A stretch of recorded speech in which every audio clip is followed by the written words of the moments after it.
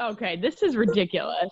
Okay, so I know it's ridiculous, except at the very beginning, you're right. It did say it was based on true stories. And I feel like this is one of those things where, like, no one would believe this, but this is actually, like, right. I can picture Steven Spielberg reading this in the newspaper being like, yeah, this needs to be a movie because right. It's so ridiculous. Right. In a world where tomorrow's blockbusters reign and yesterday's classics are forgotten, 3 women intend to remember. Hey everyone, welcome to Millennials at the Movie House, the podcast where 3 friends watch older movies and review them from our modern, everyday perspectives. I'm Betsy. I'm Tracy. And I'm Serena. And today we watched The Sugarland Express, 1974, a story by Steven Spielberg, written by Matthew Robbins, directed by Steven Spielberg, starring Goldie Hawn, William Atherton, and Michael Sachs. Quick synopsis, Tracy, go. Okay, Sugarland Express. I think one of the things that makes it brilliant, or makes some stories brilliant, is it's a simple story. Mm-hmm. It's just very straightforward. Yep. All it is, it's Goldie Hawn. She's an ex-con. She just got out of jail, and she tried to get her son back from custody, and they denied it to her. So she comes up with this grand plan to break her husband out of jail or pre-release jail, and they're going to go get their son. That's her idea. That's all she wants, is to go get her son. And it turns into this, they like get pulled over by a cop, and they commandeer his cop car and just, basically hold this guy hostage and then lead a trail of cops through this adventure to try to go get their son back. Right.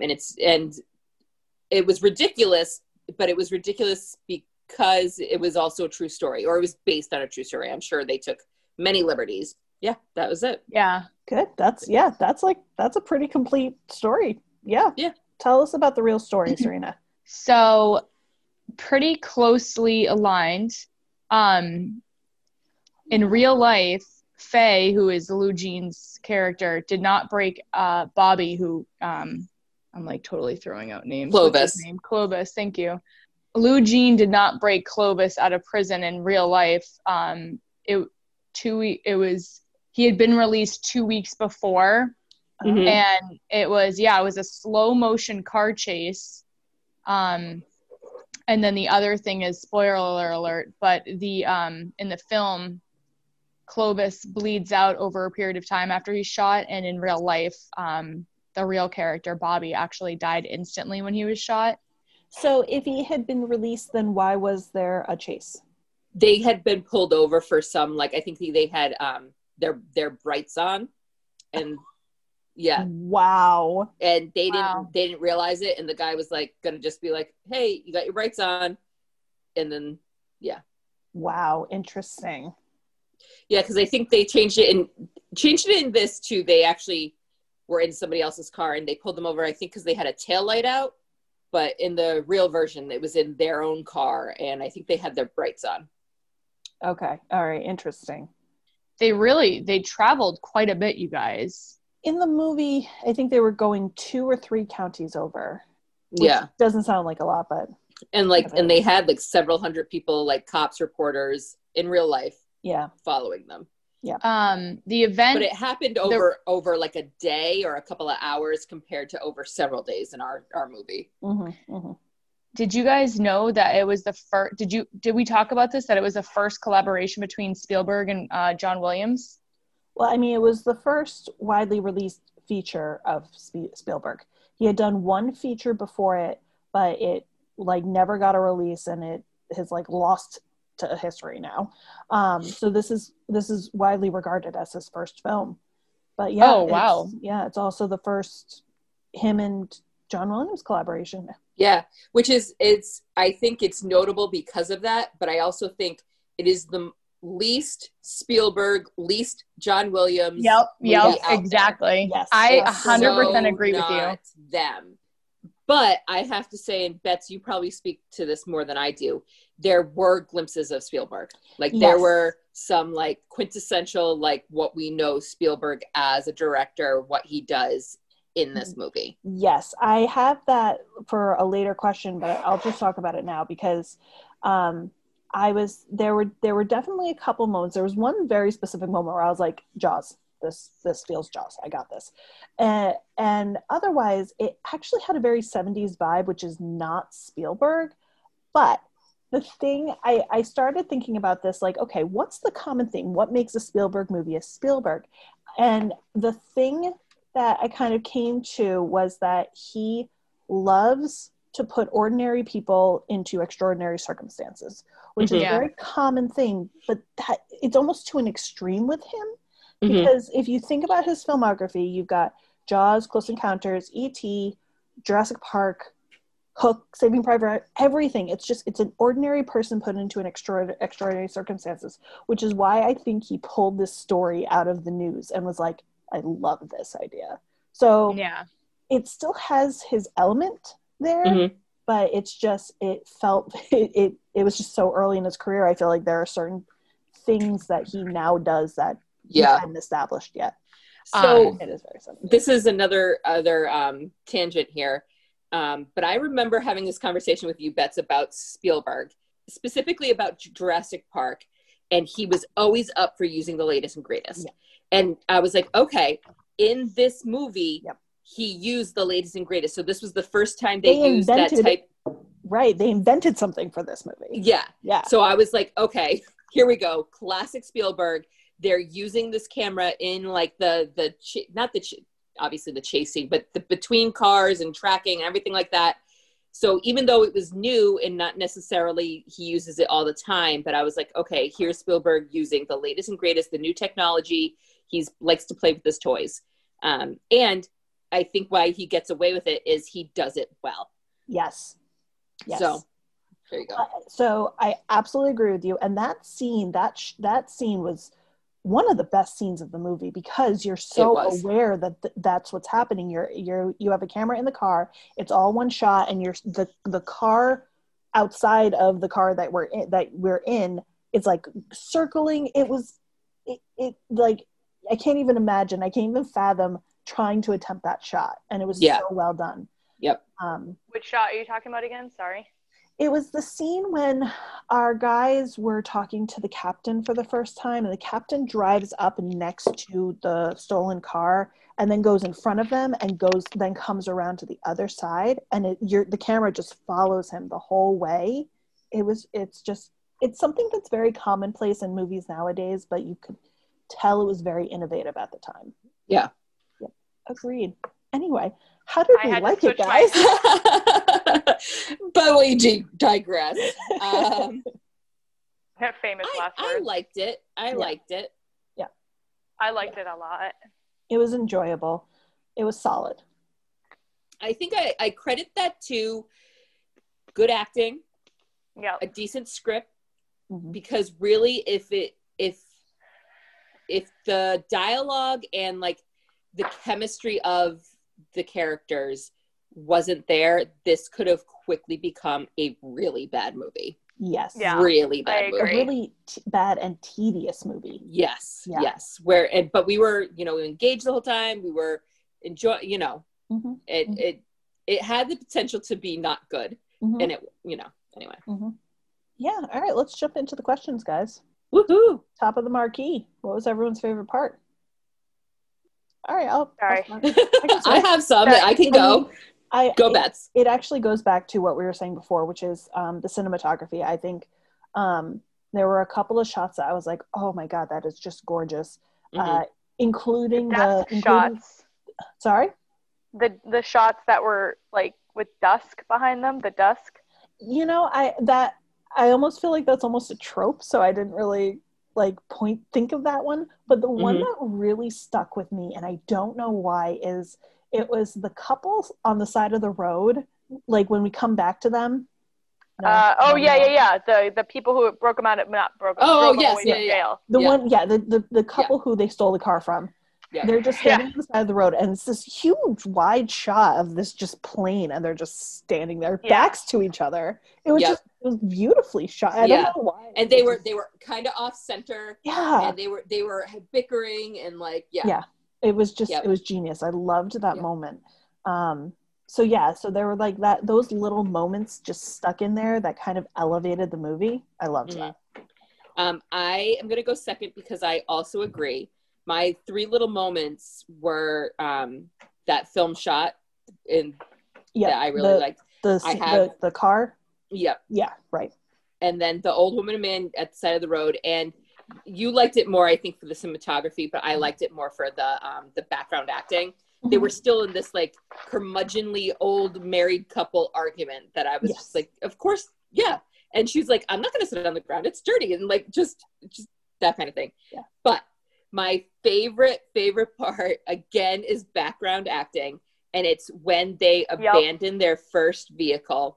And I don't know if you noticed, but I said, oh, there's already a truck driver there. And here comes another truck driver. Yes. And you can see in the background 2 men get into a physical fight. And those are 2 truck drivers fighting over, I assume all of this because this is literally all happening in the background. Yes. Nothing to do with the scene. Yes. But they're fighting over who gets to take the car. And then here comes another tow truck who just swoops in while they're fighting to pull the car out. Yes. And it was just, and I it must have been the shot too, because this is all literally in the far background because the dialogue, we almost missed what's happening. Yeah, the dialogue and everything is very forefront.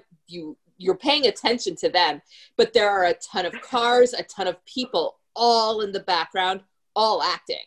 Yeah. So I feel like that's the mark of a great director. Is you have all these other little things happening in the frame that is not the focus, but it's still entertaining and you're still getting a story. Everyone on screen is going to have a story, and convincing us of that is genius. I feel like that's common a lot in theater because they're aware that everybody is still looking at, you're all still live. Yes. So, and I think people forget that when it's filmed because they're like, oh, I'm off camera. And so I think, I don't know if, anyway. Yep.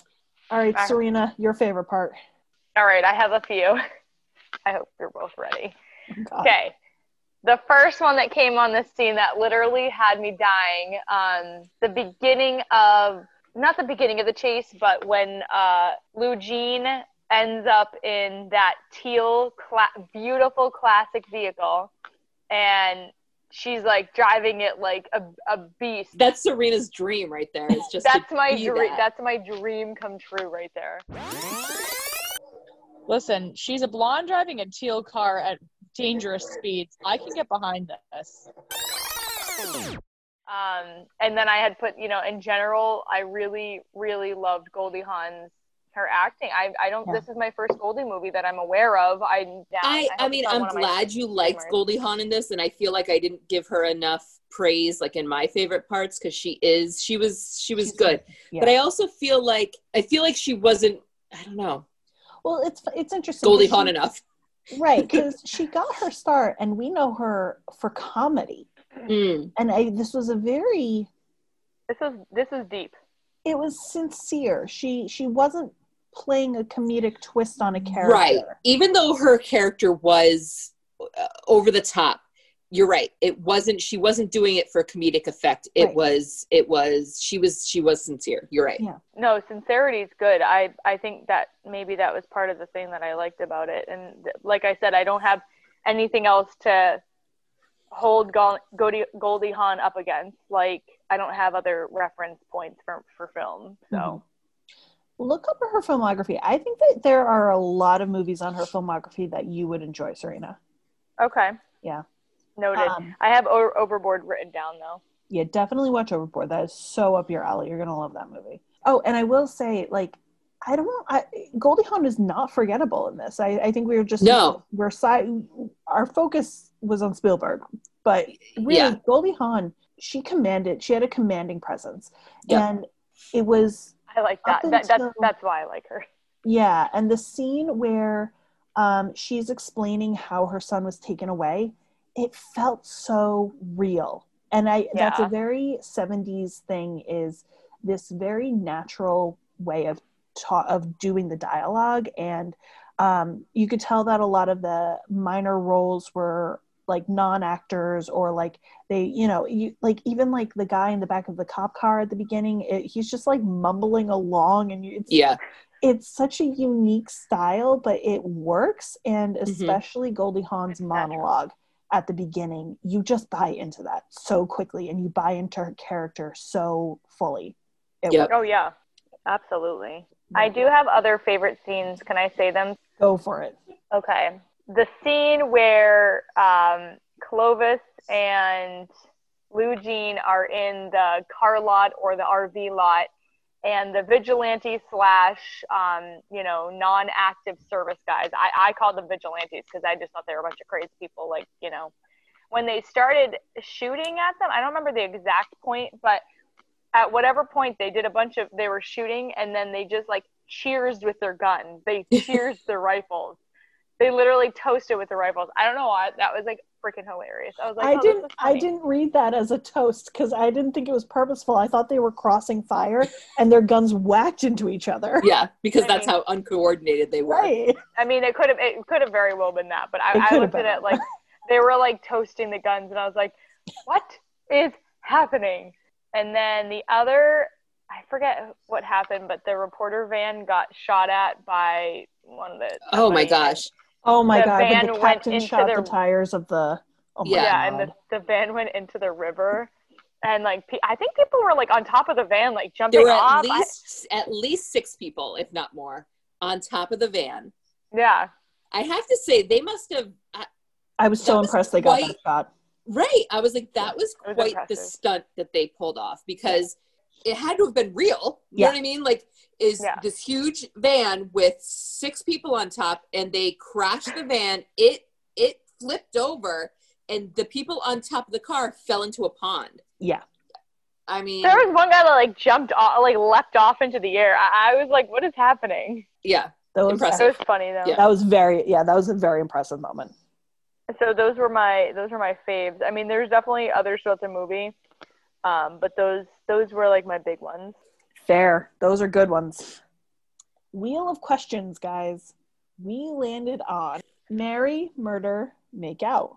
All right. So we're going to take the 3 leads, who are Lou Jean, Clovis, or Slide. Okay. Marry, murder, make out. Who wants to go first? All right. I'll go first. Do it, Trey. Okay. I would murder Lou Jean. I love myself a Goldie Hawn. Don't get me wrong. I think she's a little too crazy and a little too off the wall, where I don't think I could live with her. I don't think I could handle it. I would make out with Slide any day, all day. Absolutely. So cute.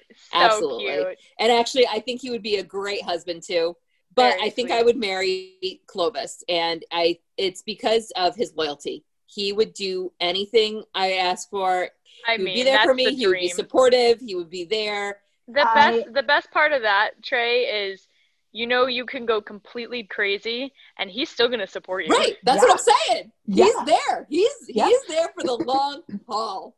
Yeah. I 100% agree. That is my order as well. And to go further with Clovis, you could tell that he can be reformed. Like, he wanted to stay in jail for the next 4 months. He wanted to like be a member of society. He wanted a job. He was talking about he wanted to like have a future. Yeah. His character was there. Yeah. What was your order, Serena? Now I want to change mine because I 110% agree with both you guys.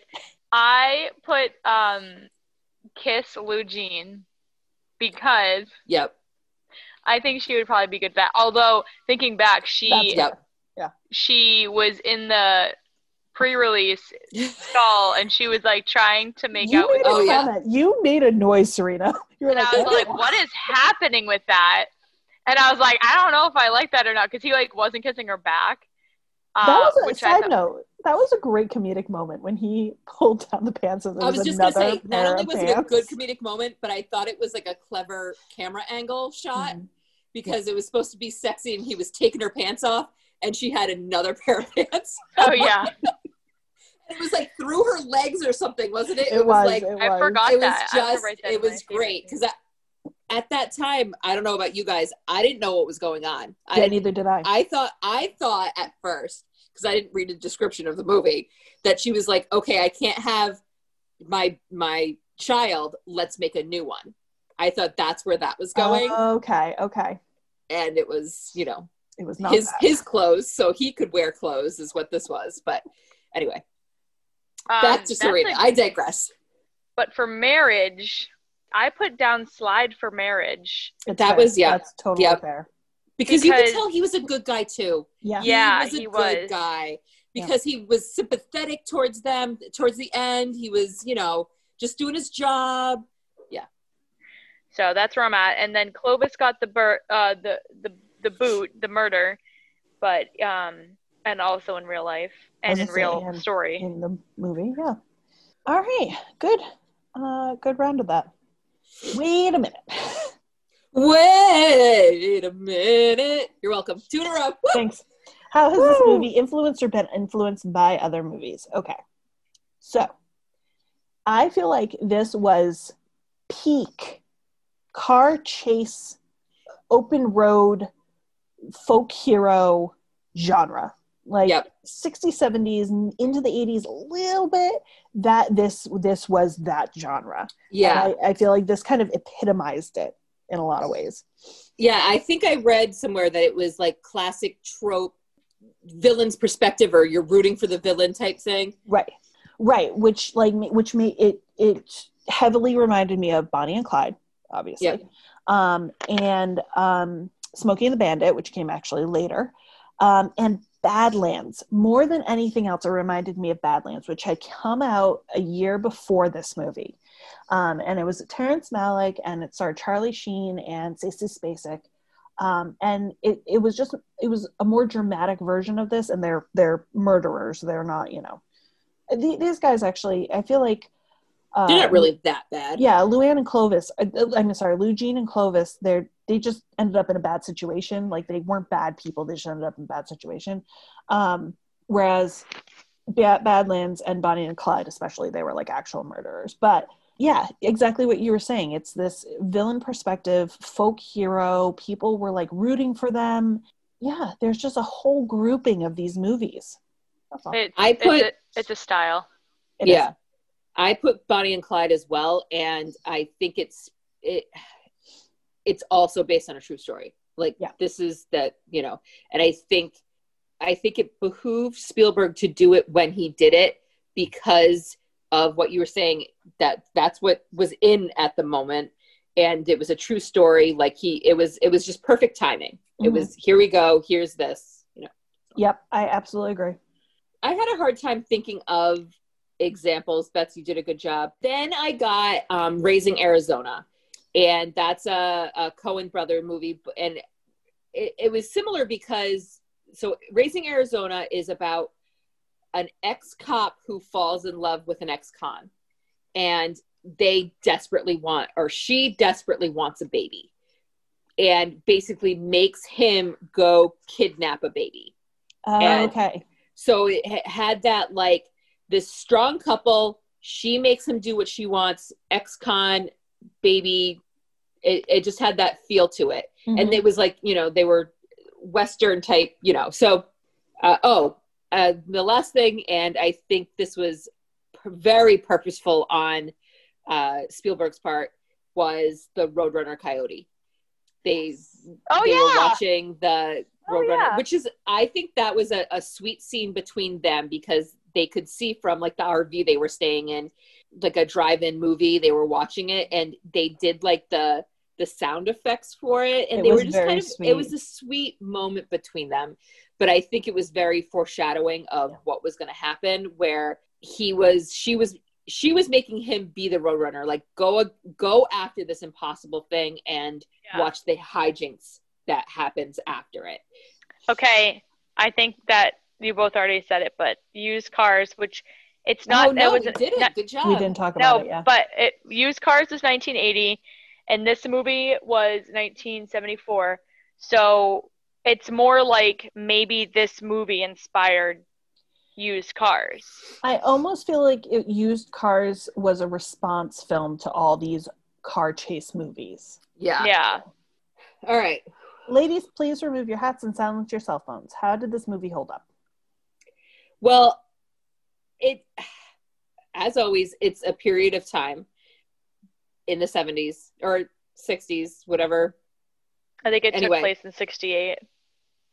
But we, especially Serena, was like, "You'd never get away with this. You would never get away with this. Yeah, Look at them smoking. Look at them do this. No seatbelts. No this. No that." Like, to a point where the guy in the back of the cop car, right? I mean, not that guy. People in the back of a cop car wear seatbelts, but like he made a point of, "Oh, we're going a little fast. I'm gonna put a seatbelt on because this."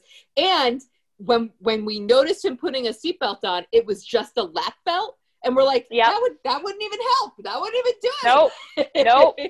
I actually thought that same thing. I didn't say it out loud, but I was like that's going to do anything. No, you definitely said that out loud, which is why Did I was I? like, you're right, yeah.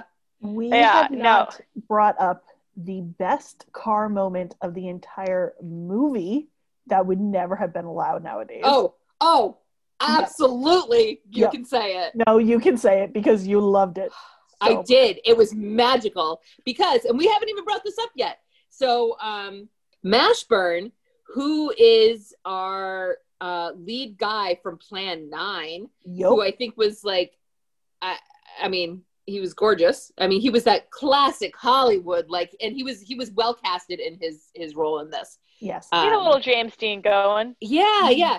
Mm-hmm. So he is sitting on top of a cop car, or I think it's a cop car, and it comes slowly rolling into scene while he's sitting on it, and he like walks up to a conversation by just like stepping off the car. Yeah. He just like smoothly it's like stepping off of an escalator or one of those moving sidewalks or something. He just like he steps off it and walks into like a conversation.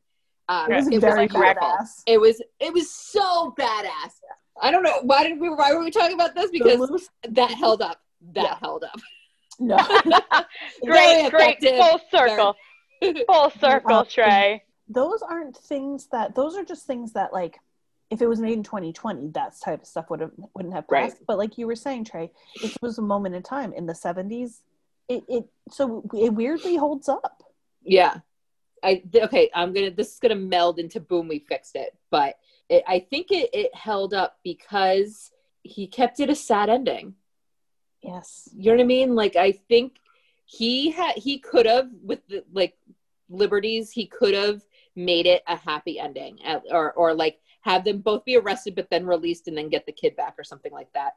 And I think he kept it realistic and made it sad. And as much as I want to fix that as my Hollywood ending, I think there's something to be said for not having that. Yeah, that was my boom. And everything you guys said about how the film holds up. My thing was, this entire thing it definitely would have gone differently if it was made today. The whole thing, granted it's based on a real story, even the real story wouldn't the be real that story way. Wouldn't have gone the way it went. Right, exactly. Modern and then society. Yeah. Going back to what you guys were saying, so we're kind of going into the Boom, We Fixed It, which is totally fine. But you guys think that potentially a different ending was for them both to survive and eventually get their kids back, kind of? It's just a happy ending. Classic happy ending, you know? I feel like that. I'm not going to say that. I'm going to say no. Right. But I feel like that's the obvious Boom, I Fixed It, is to make a happy ending. But I'm going to say no. I don't know. I feel like that as a story, that's not. Because what were you going to say? If you think about the movies that I reference, especially Bonnie and Clyde and Badlands, it's not good endings, and it's because at the end of the day we are following the villains, we're following the antagonists, and it especially that era, they're going to remind you that they are the bad guys and they're not going to get a happy ending. So I can't think of a scenario where they would have changed it to them having a happy ending. Right. Under Boom, We Fixed It, I actually put, it's based on a true story, so I'm not going to fix it. Yeah. Notes roundup, guys. So, yeah, we had said everything that I wanted to say. I just want to throw out some more Mashburn love. He had a minor role to a point where I didn't even like, all of the cops were kind of interchangeable to me. I thought the captain and the like lieutenant or something were like interchangeable because I was not paying attention to their faces. They were all old white men. Same. But as soon as you said, oh, it's that guy from Plan 9, I was like, wait, what? And then I zoned in on him, and yeah. And all of the parts that I was like, oh, I like this part, who I was accrediting to a different guy, it was his parts. I was like, oh, okay, all right. So he's good. And then I played we always play this game where who does this guy look like or whatever. Yeah. So I thought at points Goldie Hawn had a very Twiggy vibe. I think it was like just because of the blonde hair, and she had these big eyes, just these, and like, I don't know I think at the beginning or so, I forget when, but she had them like mascaraed out or something. And it was just, it gave me that look. Twiggy's was the 60s, right? It was. And Goldie Hawn was known for having her eyes, her big eyes. Yeah. Okay. Yeah. And then so Slide had, I think he looked like Chris O'Dowd at times. He had like these eyes, not all the time, but I think his eyes looked the same. And he had that, like, he usually plays these kind dumb a little bit, not dumb, but just simple. Yeah. He had that like effect, and then Clovis, not the most attractive man, but he reminded me of Domhnall Gleeson, I think is how you pronounce his name. Domhnall He's Gleeson, the Domhnall Gleeson. Yeah. He had just that, look about him. Anyway. William Atherton was interesting because William Atherton, that was his name, right? Yeah, William Atherton. Because I know him from a number of 80s movies, so this was the earliest I had ever seen him, so he was young here. I mean, so was Goldie Hawn. This is the earliest I've seen her, so it was interesting to see them both in such an early role. Yeah. Okay. The Martini Shot, guys. Would you recommend this movie? Trey? I'm going to say yes with caveats. I think you're right, Bets. Why this movie has gone up because it was Spielberg's first release or whatever. And the first collab between him and John Williams. It was a young Goldie Hawn. I think it had a lot of things going for it. The plot was simple, and I don't get me wrong, I think simple plots sometimes are the best. But I don't know if everyone would like it. Right. I think there's better chase movies. I think there's better based on a true life movies. I think there are better movies out there, but because of all of the things that I said before, the people who appreciate that kind of thing, I think would get a kick out of this movie. And because they would get a kick out of it, it's also not a bad movie. I enjoyed it. It was good, but I don't think I would just, tell people to go watch it just because. I agree. I'm saying yes, and the way I would phrase it would be, yeah, it's worth a watch. It's not, oh my God, you have to stop what you're doing and go watch it right now. Right. Oh, it's on TV. Yeah, watch it. It's worth a watch. Yep. Serena, do you recommend this movie? I said yes. I felt the acting was strong. Sometimes like you just can't deal. Mm-hmm. I could deal with this. The acting was good. I don't know. I'm like slowly learning more and more about what Serena enjoys in movies. Yeah. And it's interesting. You like, okay, all right. It's not so much the plot, it's the other things. Thanks for joining us. If you like what you're hearing, you can find more great episodes over on our website, www.millennialsatthemoviehouse.com, or wherever you find your podcasts. Curious about updates, extras from our episodes, or want to add your 2 cents about a reviewed movie? We're also on Twitter and Instagram. Our handle for both is @TheMovieMillies. Check us out and make sure to follow us. So until next time, we're millennials.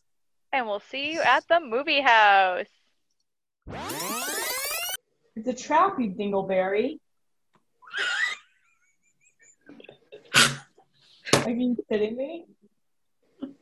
If Serena had written Star Wars, It's a trap, you dingleberry.